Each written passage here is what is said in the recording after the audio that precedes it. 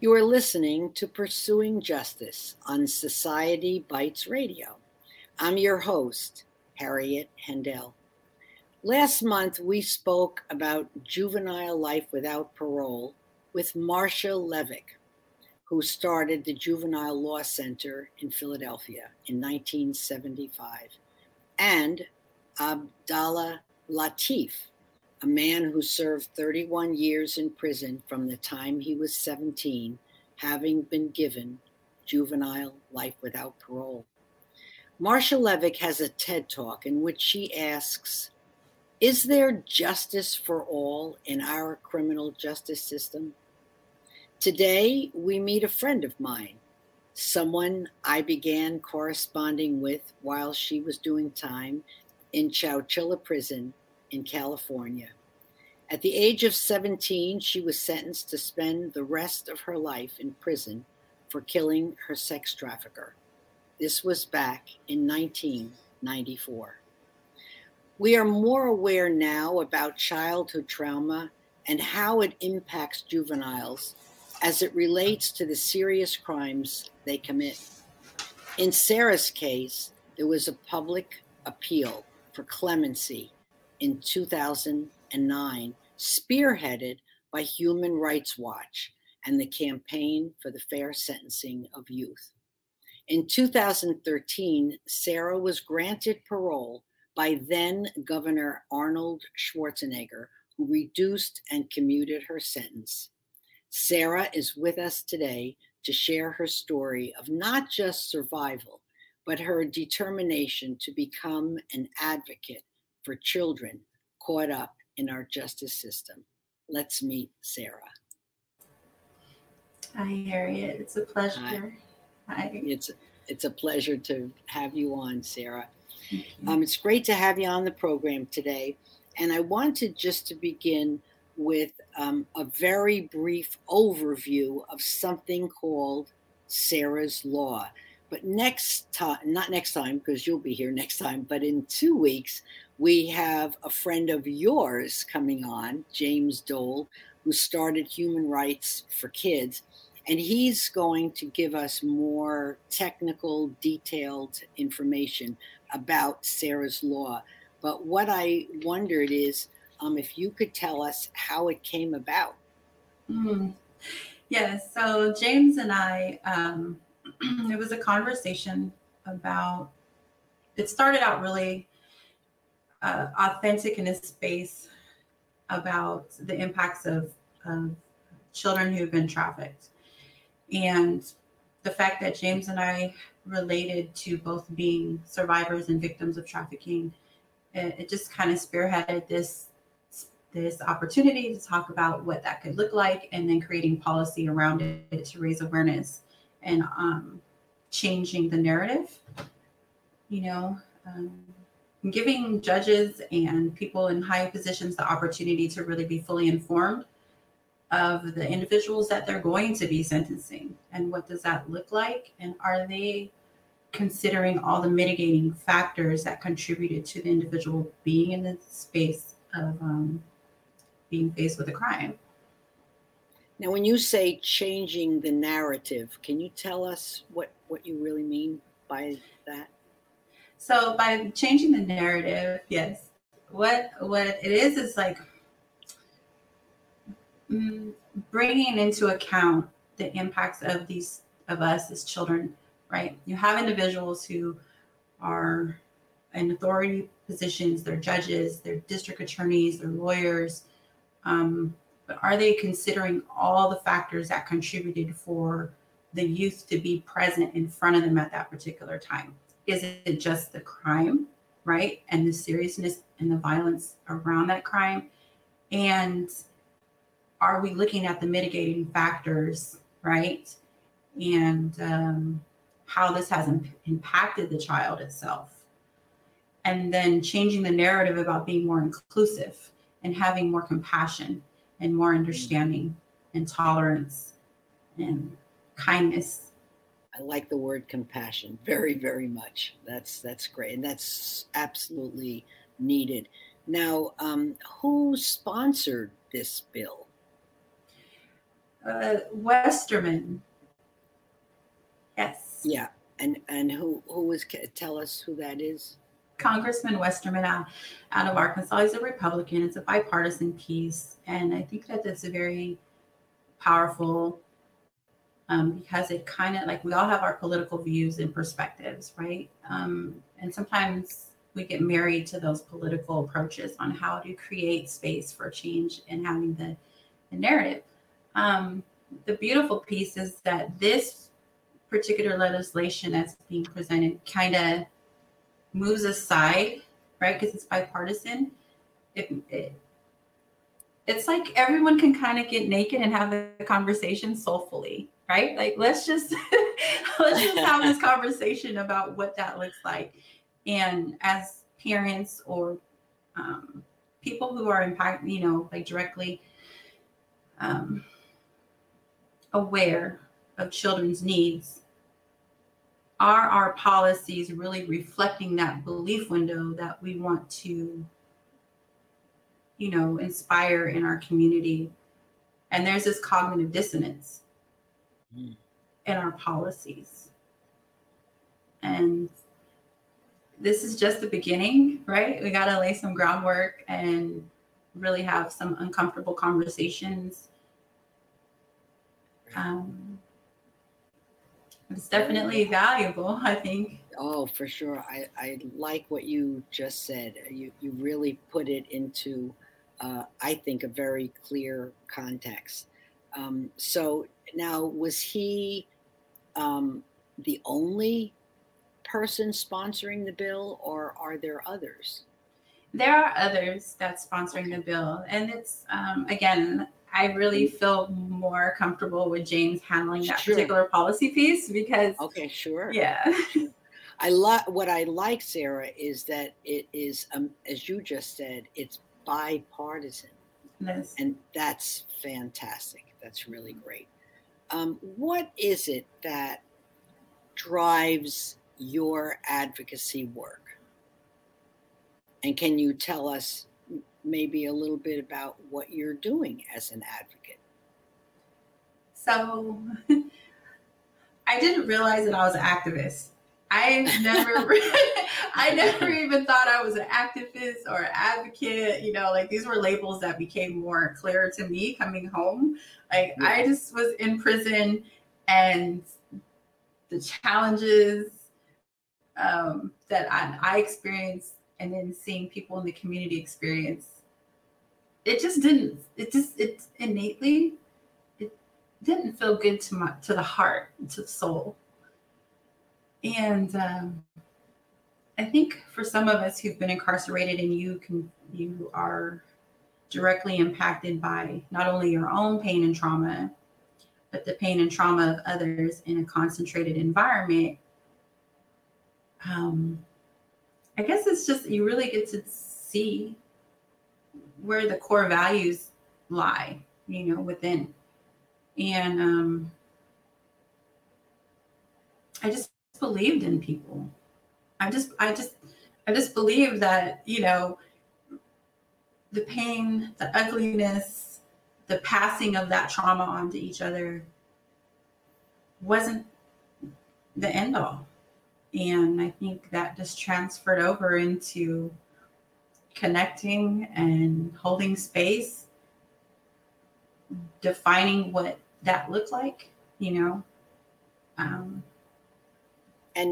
none of these roots, or shall I say the other way around, it didn't have any roots in prison. None of this was part of your time in prison. You're saying it happened more after you left?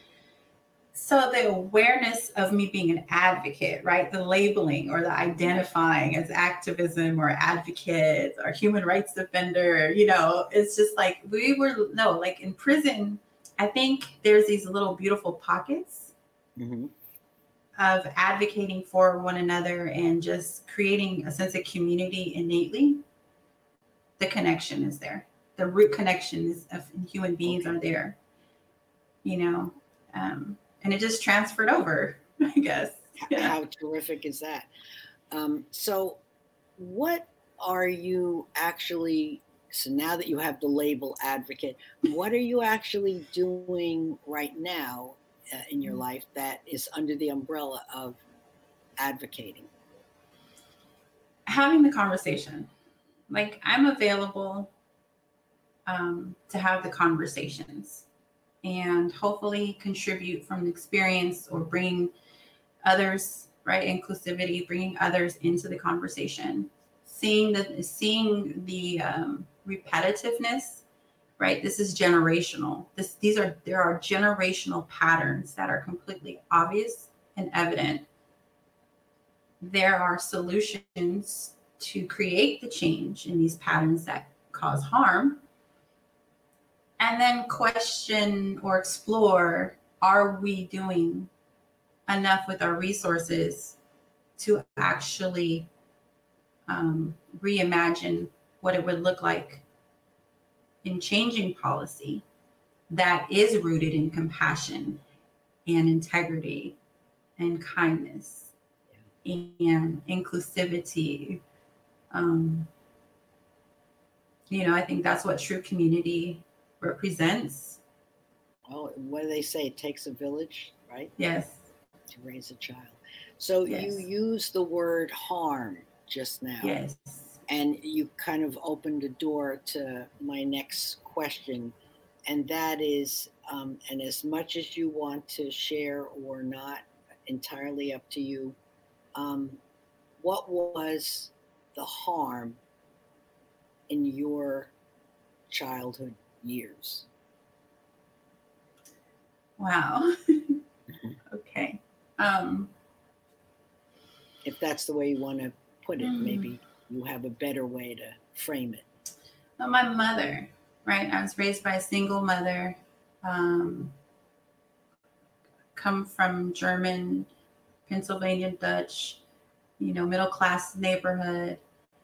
She was born in 1947. So to kind of give a backdrop of the history, I think is really important, because at those particular times there wasn't the conversation about healing. And so we bring what we have, we pass that on. My mother expressed her trauma in her home, and it reflected in her choices of where she lived. It reflected in her choices reflected how she felt about herself. And that's where I know it's harm, but does that necessarily mean it's intentional harm? And for a long time, Harriet, I believed that my mother's harm was intentional, right? Towards myself, my sister, my brother. However, with more awareness, I'm seeing that she simply was showing up with the best that she knew how, right? And that her brain had kind of been hijacked in a sense, and the lack of resources. And I think about the level of responsibility that she had to carry, given the fact that now we're having the conversation about race. She was a white woman with children from, different backgrounds and cultures. Our fathers were all from different backgrounds and cultures. And I think about that a lot. It actually is very relatable now for me. So the harm that was imposed was not only my mother, but also the systems, right? The institutions and the undersourced community that I lived in. Who's accountable to offer wealth in those communities? Is it the community members? Is it just the people who are the city councilmen that are appointed, or is it a collective? So I look at that. And I look at the educational piece in school, right? The fact that you had teachers that gave so much, that lived in the neighborhood, but there weren't a lot of opportunities to grow. And being in 4th and 5th grade and having met the mark of being like on principal's honor roll. I remember being on honor roll and I was like, yay, but then meeting the mark, and then you're like, oh, the next time they call your name at assembly, you're like principal's honor roll. And I'm like, oh, that's awesome. But I didn't understand the depths of that, right? Like, again, the school was undersourced and very limited to what we were being offered at that level. Did not mean that we didn't have the capacity at that school to achieve, right? And then who was carrying that inspiration? So harm.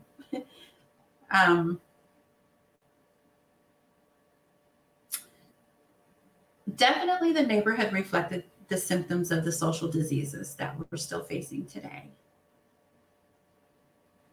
Very interesting. Yeah. So we have in other programs spoken about adverse childhood experiences, or better known as ACEs. And it just so fascinates me that for so long, this was not recognized as having an impact on children and what comes later.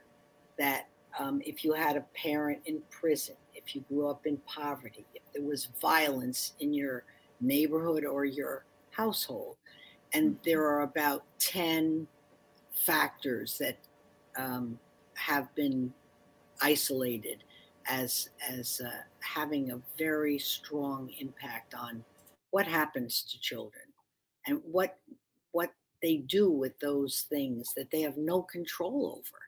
So in your case, I'm sure there were several of those adverse childhood experiences. What do you see as their impact on what happened to you? Do you see the connection? Oh, 100%. Yeah. I've taken the test a few times. I'm like, maybe the answers will change. Right. That optimism never stops. But right. It's heartbreaking, Yeah. but it inspires more curiosity to understand. And I came across research that, PTSD was pegged as something back in 1980.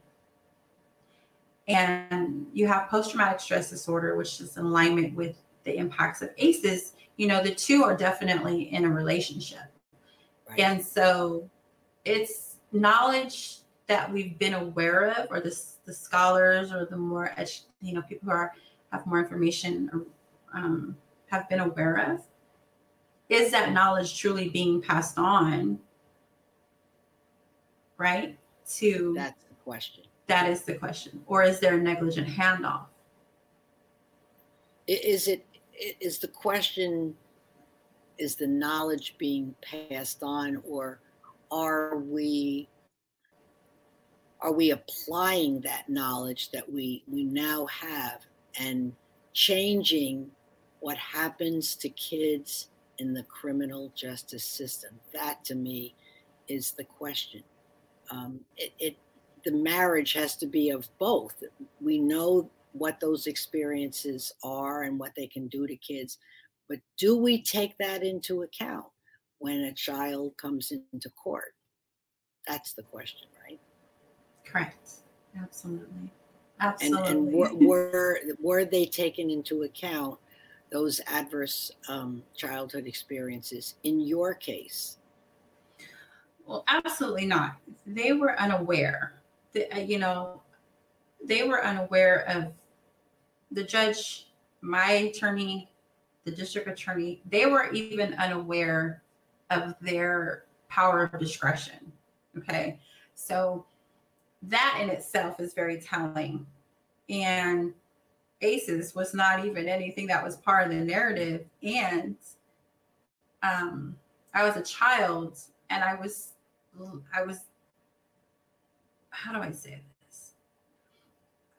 I was viewed as having a prostitute relationship with my trafficker, as if it was my responsibility and that was something that I chose to do, you know, and that's not the case. That was the understanding of the court at the time. And right. So ACEs. How old at that point, Sara? So I was 16 when I was arrested. I turned 16 in January and I was arrested in March. But before that, I'm asking you, before that, there was, you know, that relationship. So I met, I was 11. I was 11, and I have records that from 87, I was 9. And I have records from 1988 and 89 when I was already being introduced and being handled within the mental health facilities, like attempted suicides, you know, those kind of things. And so no, the system wasn't prepared to even understand that. And that's certainly, I would think, what you are trying to do today is to enlighten people. And that's what I'm trying to do too, to help them understand that it's not a separate thing. I think maybe we're too quick to say, well, but that happened a long time ago. What does that have to do with anything? Not so. It's still happening. Of course. So, you know, that's my hope. I'm sure it's your hope that we incorporate what we now know. And when you went to trial, as you just said, the awareness was not there, but it is now. It is now. Yes. One of the questions I want to ask you, we have about 5 minutes left for this segment.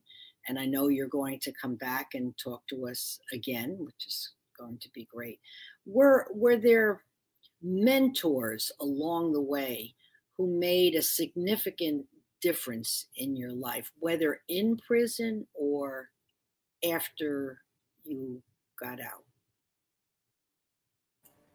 Yes, there were mentors, definitely, that made a significant difference in my life. Yeah. I believe in the power. I think there is so much power in one mentor. Just that's all it takes is one. It's nice if there are more. Nice if there's more, right? Yeah. Well, that's fantastic that you were able to have that in your life. You gave an analogy in an article I read of a small seedling trying to grow, but the plant's growth was stunted because people threw dirt on top of the plant. And I guess maybe that's where the mentor possibly comes in, to, instead of throwing dirt on the plant, to water the plant and make sure it has enough sun and nurture. I think if a child who's missing that along the way can find it, I think that can change the trajectory of their lives, right? Would you say? Absolutely. Yeah. All right. There's so many things I wanted to ask you. We can certainly continue next time. Is there anything that you want to close with before we wrap? We only have about 2 minutes. Just that I think that the fact that we're having this open conversation is amazing. You know, it's going to open up so much more. So thank you. And so more inclusive, the better. Yes, absolutely. That's wonderful. I will talk more next time, and I really appreciate your time and your willingness to share your story with our listeners. And every time that you do that, I am sure that somebody maybe has an aha moment saying, gee, I didn't know that. And isn't that what you want to accomplish? Right? Absolutely. Yeah. Yes. All right. Well, thank you so much. And we will definitely see you next time on Pursuing Justice. I encourage my listeners to tune in and join us again. And thanks for listening.